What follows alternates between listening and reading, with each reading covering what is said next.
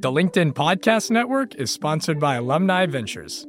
Invest with confidence. Discover the power of venture investing with Alumni Ventures, America's largest venture firm for individual investors. Learn more at av.vc. Hello, my friend, and welcome to another episode of Negotiate Anything. Thanks for spending time with us today. It's listeners like you in 181 different countries that have made Negotiate Anything the most popular negotiation and conflict resolution podcast in the world. I'm your host, Kwame Christian. I'm a business lawyer, mediator, professor, and the director of the American Negotiation Institute. Before we get started, I have two quick questions for you. Is negotiation a critical part of what you do? Do you need to resolve conflict and persuade at work? If you answered yes to both of those questions, visit our website to learn more about our negotiation workshops. We've traveled the country working with professionals just like you, and we'd love to have the opportunity to work with you too. Check out the link in the description to learn more. Emily, thanks for joining us today. Thanks for having me, Kwame. Yeah, it's my pleasure. So how about you get us started by telling us a little bit about yourself and what you do? Sure. So I'm Emily Aries. I'm the founder and CEO of a personal and professional development organization called Bossed Up. Started in 2013.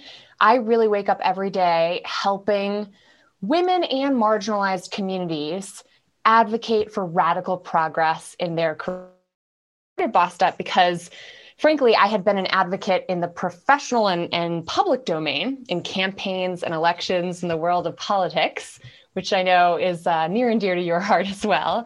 But I completely burnt out. I was so busy martyring myself for the cause, for the campaign, for others, that I, especially as a young woman, struggled to learn how to effectively advocate for myself.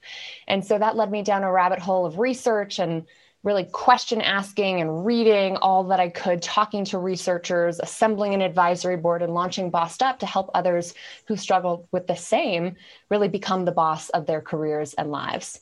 This is fantastic. And you know, I love your work. So I've been excited to promote you to the audience for a long time. And we're tackling a topic that is often talked about, but I don't think is often addressed in the appropriate way, with some actual, tangible skills that we can use, practically speaking, to be better leaders, more persuasive and things like that. Since we're here talking about assertiveness, I'm really excited to have you on, especially given your background. So the three things we're going to talk about today: number one, what does it mean to be assertive versus aggressive? Number two, gender and assertiveness. And number three, the hidden benefits of assertiveness. So let's really tease out this distinction. What are the differences we need to know about assertiveness versus aggressiveness? Great question. So I first came across this difference in definition as an undergraduate at Brown University. One of my favorite all-time professors, Barbara Tannenbaum, who is my persuasive communications professor, who I've since interviewed on my podcast, Bossed Up, put this difference between assertive and aggressive in the limelight as a student. And I thought to myself in that moment, I'll explain those definitions in a moment, but I thought, how many times have I been called aggressive when I'm simply trying to assert myself?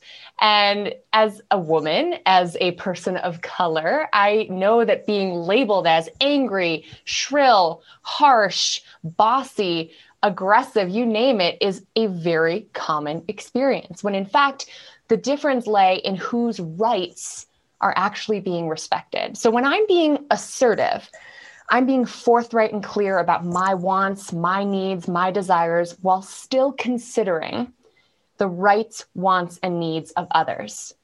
When I'm being aggressive, and let's be honest, we've all been aggressive, like truly aggressive, not just mislabeled as aggressive, and we all will be aggressive in the future, despite any good intentions. I'm just doing what's in my best interest, looking out for my rights, needs, wants, and desires without regard for others.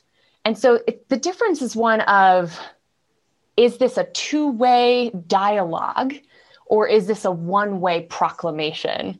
And sometimes, honestly, Kwame, aggressive communication can look very mild. I don't know if you've ever been on the receiving end of a sticky note from a roommate or someone in the office microwave sticks a sticky note on it to make their voice heard, and then they do not stick around to hear from others in the scenario. So sometimes in our effort as totally understandably conflict averse human beings, we can sometimes be aggressive by simply trying to avoid conflict, when in fact the leadership move, and really the human move, the kind thing to do, is to be assertive. When you need to make your voice heard, make it heard. When you need to speak up for yourself, speak up, but leave the door open for others.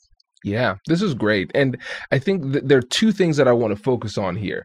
So the reality of bias here in how that will impact the way that this is going to be interpreted. And then number two, the importance of style and some potential stylistic mistakes that we could make that make our assertive actions be misinterpreted as aggressive actions. And so let's go deeper into the bias side of it. Tell us more about that. Sure. So there's a lot of intersectionality that we can bring to this topic. But if we just look at it first and foremost from a gender lens, there has been a long history of science of researchers for the past 30 plus years finding an inverse correlation between assertiveness and likability for women. So when women make their voices heard assertively, which is deemed necessary for leadership, right? We want to speak, everyone needs to be heard and make their voice heard and share their vision to be a leader. But when women express assertiveness, both men and women, and frankly, everyone in between, deems that woman less likable. And even though we all know very assertive men who sometimes are not thought of as very nice or very likable, that correlation is positive when it comes to likability and assertiveness for men. So the Harvard Business Review back in 2013, in their September edition, did a cover story all about the invisible barriers that women leaders face. And they wrote, this mismatch between conventionally female qualities and the qualities thought necessary for leadership puts female leaders in a double bind. And I always joke saying it's like tap dancing on a tightrope. You're trying to be nice and be, pleasing to people's eyes and ears. And you also want to be taken seriously. And when you're a woman of color, or you're a woman of different abilities, or you're an immigrant, you're a first generation college graduate, you name it, right? There are so many other layers of intersectionality that make that tightrope tap dance a juggling act too. So it is just an exhausting, never-ending obstacle course for folks especially in predominantly male and pale workplaces, to try to overcome and navigate when those tripwires that flag women leaders as brash or bossy or even unqualified for simply speaking up in the way that a man would never be questioned. It can honestly result in this self-muting behavior in response to the biased feedback that we get as leaders that manifests in a really negative way. It can actually result in us turning the volume down on ourselves to try to appease a biased culture. I agree 100%. And Emily, we've talked about this for an inordinate amount of time, right? And there's a lot of correlation between the experiences of women in this role, especially women of color, but then also minorities in general as well. And there are things that we need to consider here. First, obviously, we have to consider societally, we have to address these cultural challenges. We have to raise awareness, have people become more aware of their own biases so they can recognize and adjust in the moment when they are coming to these conclusions. That's the first thing. But then there's the other side. When it comes to us who might be the recipients of the bias, right? Where we are being labeled aggressive inappropriately. And so we are presented with a situation where we see, okay, this is how people are taking this. Do I adjust my behavior? Then maybe I don't feel authentic. And then, well, do I just keep on doing the same thing and running into the same problem? And so for you, based on your experience, how do you approach it? I'm so glad you asked, because we talked about this on your interview on my podcast. And I do wrestle with it because from an ethical standpoint, we shouldn't have to, as the recipients of injustice, adapt to a biased world. We shouldn't have to do any of this. But when it serves your goals, there's no shame in switching your approach, right? code switching is something that a lot of us know a lot about, especially if you have parents who speak another language, or if you speak in a different way with certain friends versus how you might speak in the boardroom. Especially African-American communities are super familiar of code switching to placate and make other people more comfortable. Now, I think Ibram X. Kendi would say that that is assimilationism. And I do wrestle with the ethics of how we should think about that. But practically speaking, we're all code switching all the time, right? It makes sense to consider when you're trying to strategically communicate, which I know your listeners are all about, and your podcast from a negotiation standpoint is all about strategic communication. You've got to consider your goals and your audience. And one key approach, one key difference that I have stumbled upon in the research that can really help disarm people if you are about to be very assertive, if you are about to ask for a raise, if you are about to say, no, I can't make that deadline happen, if you are about to assert yourself in a powerful way. One way is to lead with intent before getting to your assertive content. And so that might sound like explaining why you're asking for what you're asking for before you ask for it. Now that takes emotional labor, right? That takes cognitive or mental load to actually think about the syntax of your phrasing, when naturally speaking, most of us say, hey, here's what I want. Can you turn off the lights? I want to make sure everyone can see the movie. You know, if we're gracious about it, we might explain what we're asking for. But if we pause, because this is a really important ask, like, I don't know, for a raise or promotion, and we instead lead with, hey, I want to make sure we're on the same page about my growth trajectory here. I'd love to spend some time talking with you about my future in the organization. Do you have time on Friday to set some time aside to really reflect with me? Then we're giving them context first of, here's why I'm asking for what I'm asking for before the what I'm asking for. Imagine if instead you said, hey, Kwame, do you have time on Friday to talk with me and reflect on my future at the organization? And you're like, oh God, what does this mean? Are they leaving? And you induce panic, right? You induce those stress hormones flowing through your audience's body, when instead, if you give them a little context of the why before the what, that is one small adaptation I've really seen work well for my clients and community members at Bossed Up, who are trying to navigate some contentious conversations when they darn well know that they're going to be mistaken as angry or as aggressive when they're simply trying to be assertive. Yeah, it makes a lot of sense.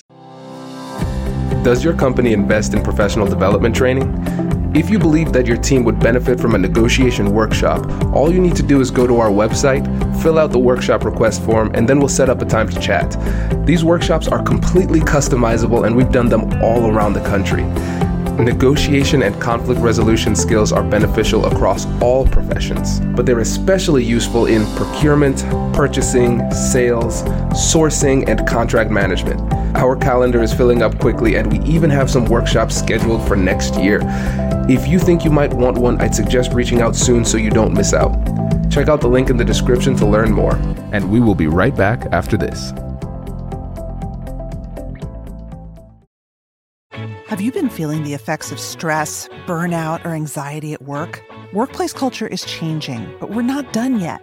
Listen to the Anxious Achiever podcast to rethink the relationship between your career and your mental health.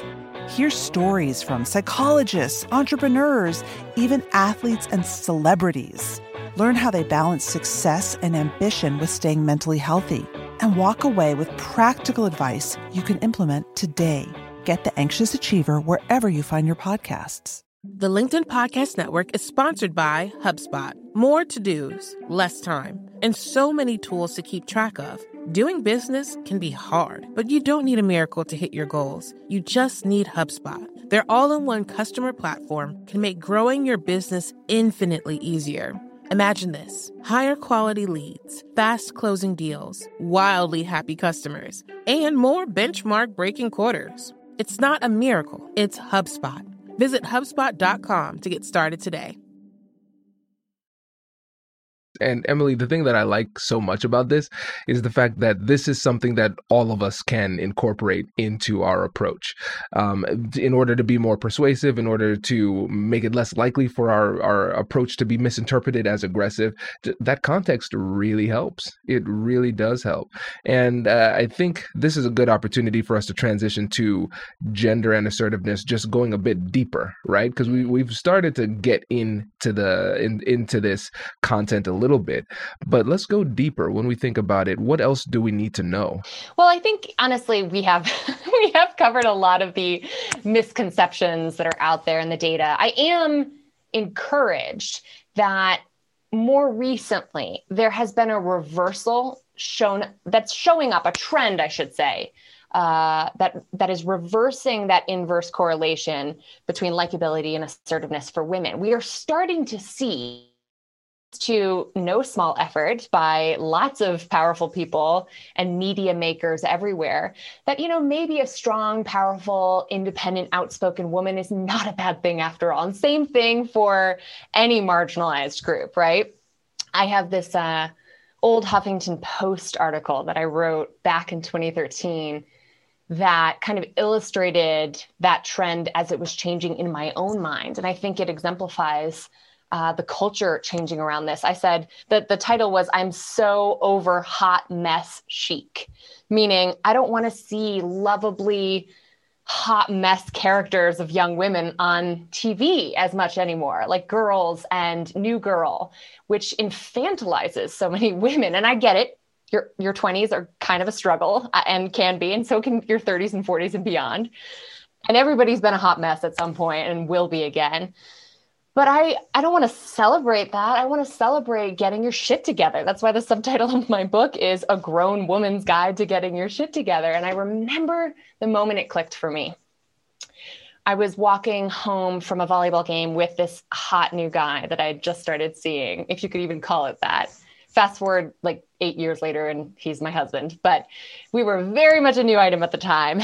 And without thinking, I kind of let it slip that I had just nailed this huge project at work. I had just run it was like a $10 million campaign for one of my clients, Facebook ads and political fundraising. And I was just so proud.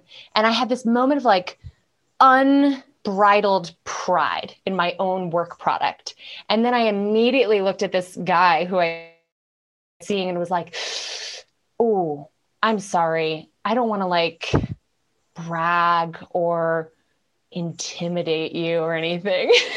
Looking back, I'm like, what a totally idiotic thing to say. But I had in my own mind already apologized for reveling in my achievements, which of course, that's a message we don't get from nowhere, right? We hear that from the world around us that says, "Hey, ladies, don't be more high achieving than your man." And that comes out in so many other forms, right? And he looked at me and said, in true like bro form, because I totally married Brad the boo and Brad the bruh. We're in Colorado now, so it really fits. At the time we were in DC, and he looked at me and he goes, "That's so hot." And I was just like, first of all, I'm blushing right now. I'm like sweating telling this story. But I just remember in that moment that whether we're talking about asserting yourself, like being outspoken on your own behalf to advocate for yourself, or being outspoken about your self-satisfaction, right? With your work, that the world sends us messages to the point where we as women internalize that as "I shouldn't speak up." And in that moment, he said, "Are you crazy? Actually, please do speak up. That was hot." So that's part of the culture changing on this, right? We're starting to see more Olivia Popes, and more strong, powerful women who are not afraid to do what leaders do every day, which is to both be caring and kind and a servant leader, and defend your people, defend yourself, speak up for yourself, assert yourself when necessary. And I think creating a space where women in particular can be a myriad of things is so important. So I'm hopeful that the world is trending in a positive direction. And frankly, this week, especially with Madam Vice President Kamala D. Harris being sworn in, I am more hopeful than ever before. Right. No, this is great. And one of the things that I really appreciate about this is the reality that, yes, we have a societal and cultural problem, right? That we're slowly starting to address. And at the same time, we're recognizing how that has an impact on us internally and changes the way that we approach these conversations, the way that we bring ourselves to these difficult conversations, assert ourselves, and stand up for ourselves. And so, you have been able to make that shift. And I know you work with women all around the country and helping them to make that shift. So can you tell us a little bit more about the mindset shift that needs to occur for us to actually take that step? Oof, I mean, it's a tough thing to do. I always say you have to be ready for it. You know what I mean? No one can pull you up. You got to be ready to climb before you can lift. So first and foremost, if you recognize that you feel like you're in the passenger seat of your life, of your career, and you are just going with the flow and it's not flowing in the direction you like anymore, that is time to take the wheel. Then it's time to say, I need to be in the driver's seat of my life. That's step one. You got to get there. And sometimes, frankly, you have to have a breakthrough or breakdown to get there. And for me, I was so burnt out, not only from martyring myself for years on the campaign trail, but also because I was in a really toxic relationship for years with a caring, kind, really high achieving man who also happens to be, like millions of Americans, an alcoholic. And so I felt this need to wake up every day and save the world by day and save my boyfriend's life by night. And that was no way to live, especially because he really didn't want help. So that was like, that's a whole other thing. Thank you, therapy, for helping me kind of parse through that. So as a young person, I remember getting to the point where I did not like the direction my life was going in. I was waiting for someone else to save me.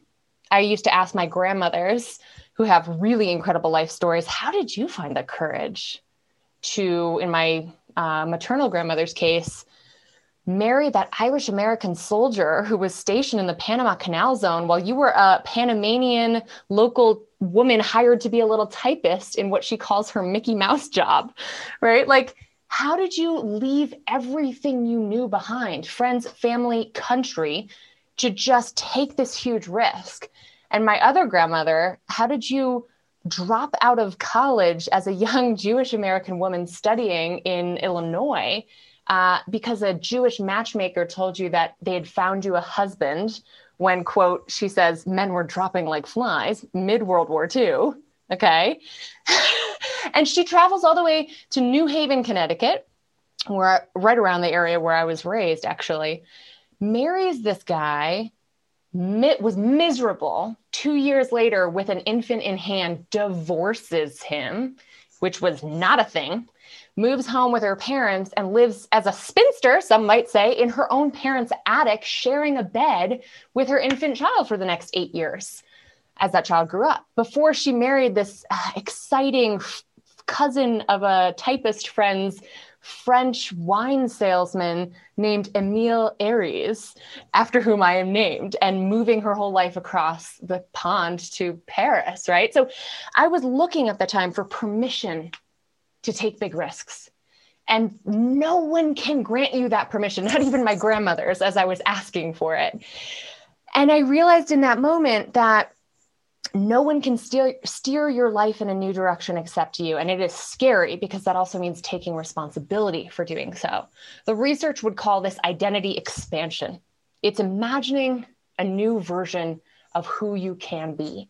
And I always like to say, first, you have to sketch out where you want your life to go. If everything went as perfectly as possible, what would you actually want to have happen? And that sometimes takes a lot of independent reflection and thought and quiet time that we in this world do not really have much of. And we have to assert ourselves and demand from ourselves and from the world around us. And then we have to have that reflected back to us from others. I have this theory in my book, Bossed Up, that's called mirror theory. And you know how there are some mirrors, Kwame, that make you look real good? And you're like, ooh, I'm gonna hold on to this mirror for life. And then there are other mirrors that are like funhouse mirrors that reflect back to you a really warped version of yourself. People are the same way. So my very analytical, neurotic, nervous Jewish father is not the guy to call when I'm thinking about quitting my steady job and starting this little company called Bossed Up. He's just not That's not his role in my life. He's the guy to help me figure out what could possibly go wrong. And you need to think about when you're expanding your internal sense of who you can be, how fierce you can become, how much of an advocate you can be for yourself. You have to seek out and surround yourself with the people who will reflect back to you a more courageous version of even what you can see in yourself. And that duality of like internal courage and vision and external reinforcement is an absolute prerequisite. So starting to demand what you want from this world in a very unapologetically assertive way. This is great. And this is a perfect chance for us to segue into the last part, which is we're going to talk about the hidden benefits of assertiveness. And so the obvious one is, hey, it makes it more likely for you to get what you want. That's what, that's what people think about. But what else is there that we should be aware of? One of the most common misconceptions about assertiveness is that it's very stressful. And I think, as a negotiation expert, people don't particularly love negotiation unless you're a total freak like me. I love a good negotiation. But there's this misconception that having one of those tough conversations is super stress inducing. But I would ask our listeners to think about this. When you ever were in a workplace, a friend group, a relationship even, where every single day you felt like a doormat, like people walked all over you, like you could not make your voice heard, where you couldn't stand up for yourself for whatever reason, that creates a lesser but constant form of anxiety that's going on in the background, right? A low-grade stress and anxiety that really occupies your body in a way. And that stuff adds up. That's where burnout comes from. Chronic stress leads to burnout. Unless we're rinsing our bodies and brains of the stress hormones that build up when we experience stress on a daily basis, even in small ways like microaggressions, which disproportionately impact folks of color and women and all kinds of marginalized folks, that stuff adds up in a big way. Imagine that versus the feeling of relief you experience when you finally have a tough conversation that you've been needing to have. It's just like that sigh of your body saying, I don't know if this is definitely going to go in my direction, if I'm going to win this fight, but at least I feel heard. At least I've made my point. At least I've stood up for myself. And what actually happens here is that one of the hidden benefits of assertiveness is reduced anxiety. It is those folks who feel like they can never be assertive that feel the most anxiety, contrasted with, it's not, I'm not going to win every battle, but I'm going to feel better and less stressed and less anxious because I at least have assertiveness as a tool in my communications toolbox. And that is the biggest benefit I see to assertiveness, especially when it comes to drawing healthy boundaries with family members. Like I have an easier time being assertive in work situations than it does navigating in-law politics or navigating the holidays and who's going to be spending what time with who, where. We have to draw on our assertiveness both personally and professionally. And the biggest hidden benefit personally is being able to experience the relief and lack of anxiety of making your voice heard. Absolutely. And one of the things that really helps people to feel better, right, is just a sense of control, right? You think about the people want to be in control. That's why people are afraid of flying, but not as afraid of driving. You are safer in a plane. You're more likely to die on the road, but you have zero control in the air. That's why it's so unsettling for people. And, you're 10,000 feet above the earth, that too, right? But it's also control. And so you feel a greater sense of control when you say, okay, I'm going to be proactive. I'm going to have these conversations. There's a significant psychological benefit there too. Another thing is self-respect. I always tell people to shift from the fear of failure to the fear of regret. I want to look back and think about the things that I did without regret. And I want to be able to be a guy that I can respect when I look objectively at what I did or did not do. Totally. And sometimes to make yourself proud, you have to let other people down.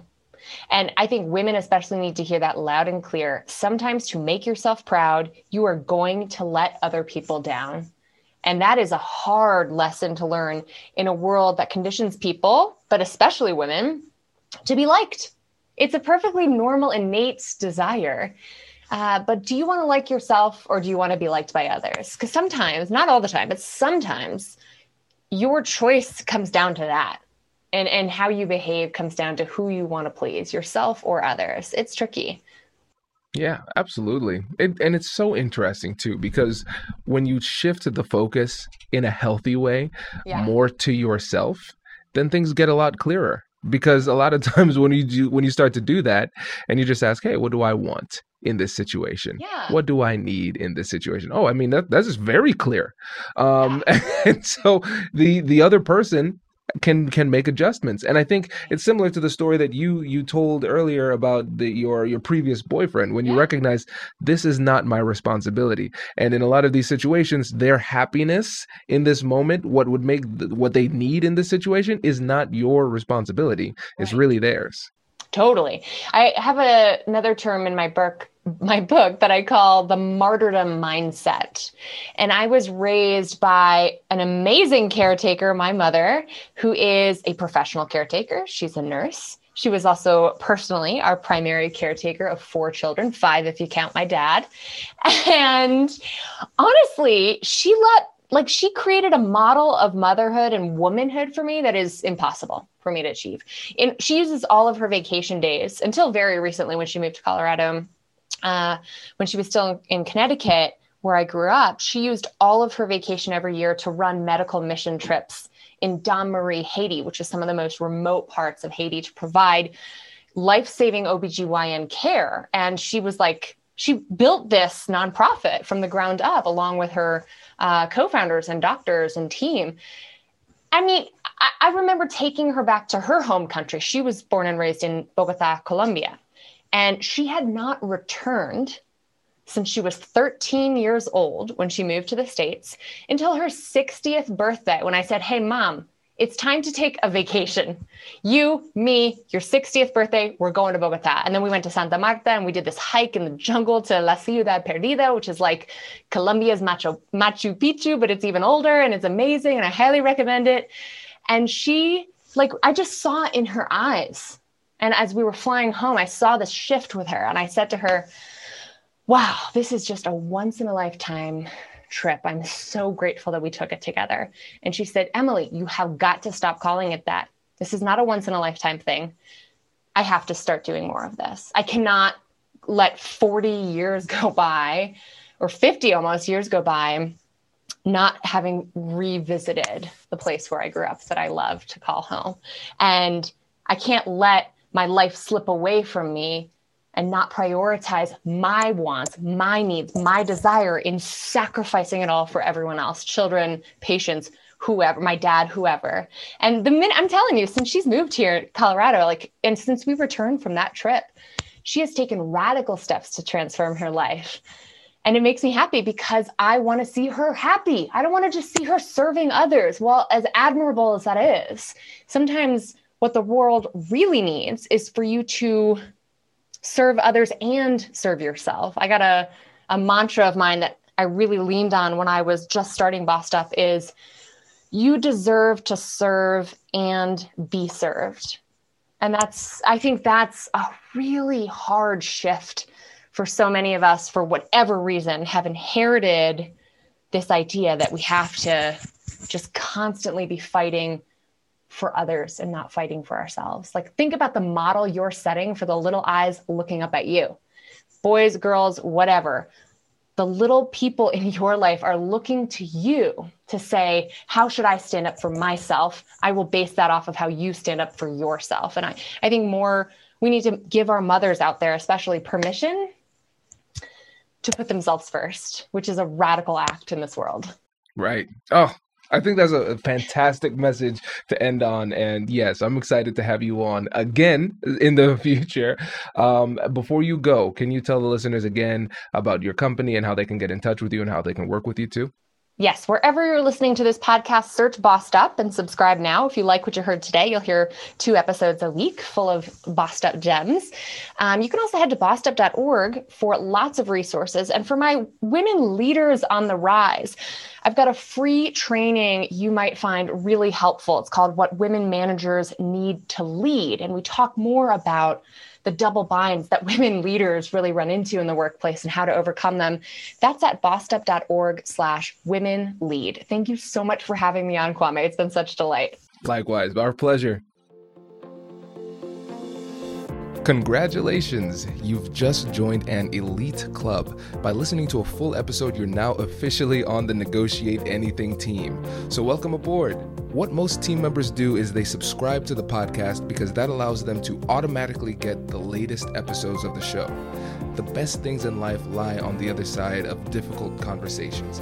Keep learning, keep practicing, and keep getting better.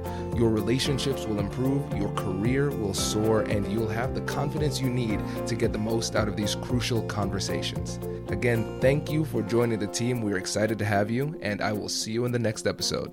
I'll catch you later.